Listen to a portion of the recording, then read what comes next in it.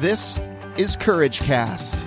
Faith, inspiration, and motivation for today.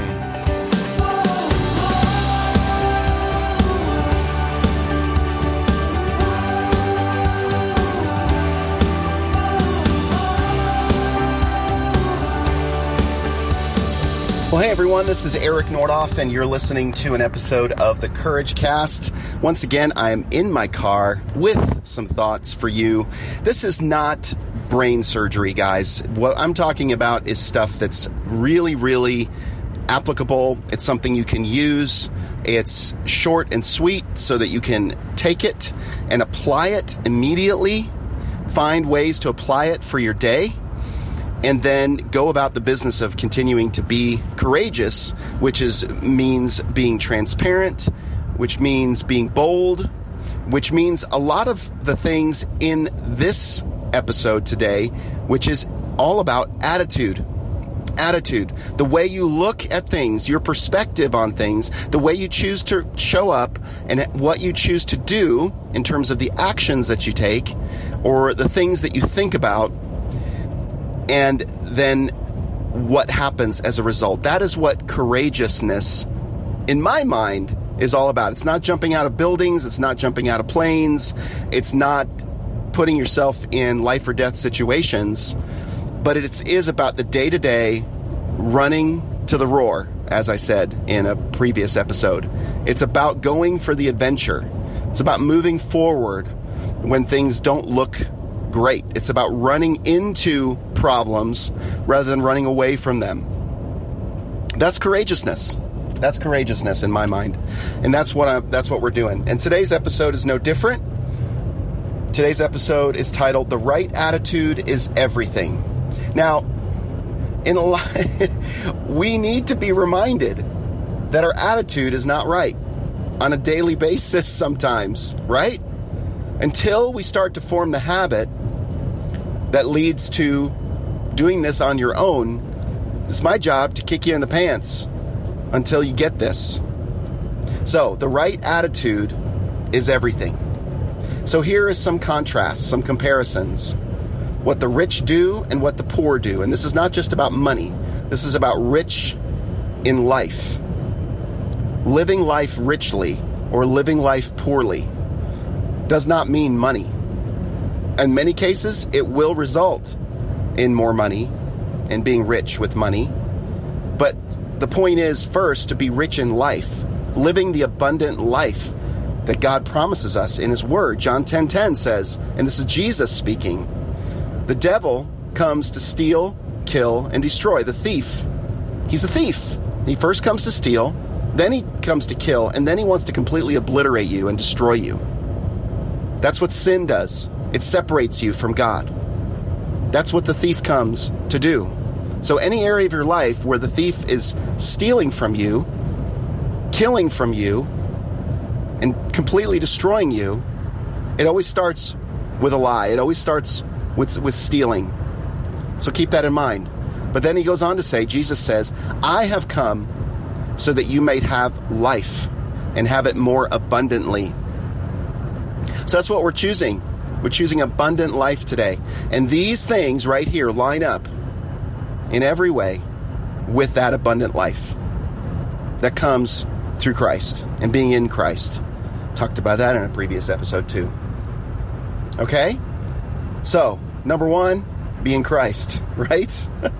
If you doubt that, then I need to have an episode or some sort of resource on courageouscommunity.com for those that want to receive Christ and what that means and how to do that. It's very simple, actually. And I got to create that. That's a huge, huge thing. But then this is what the rich do and this is what the poor do. Comparing and contrasting. Number one, the rich write goals down.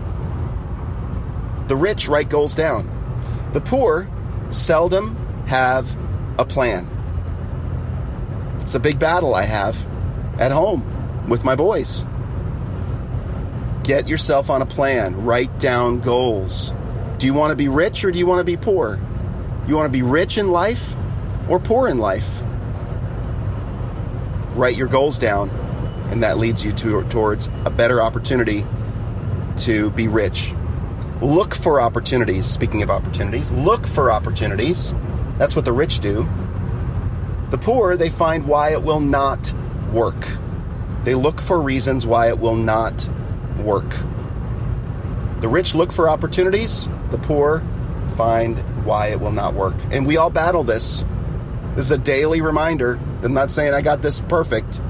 I'm far from it, actually. Just recently, I've been battling discouragement. Just yesterday and the day before, battling discouragement. It's so easy to get caught in the trap. The thief comes to steal, kill, and destroy. Remember that. He comes to discourage.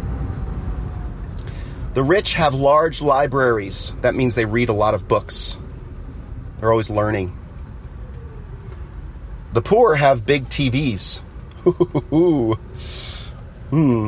Interesting. No wonder why my 80-inch LCD TV broke. Maybe God was telling me something. Okay, next. The rich trade money for time. The rich trade money for time. The poor, they trade time for money. In other words, they waste time. They'll give up their time in order to earn money. That means basically the employee mindset versus the business owner or the owner of your business. You are all business owners. You all have the potential to live. If you've never listened to the cash flow quadrant, you need to get back to the cash flow quadrant and listen to that episode.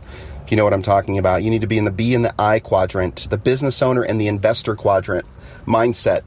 Get out of the employee and self-employed mindset, which is trading your time for money. You want to be trading your money for time. In other words, look at how valuable your time is and take those tasks that can be done much cheaper and regain the time that you're losing by delegating, by using technology, by utilizing all the resources available to you to find more time and to trade money for time.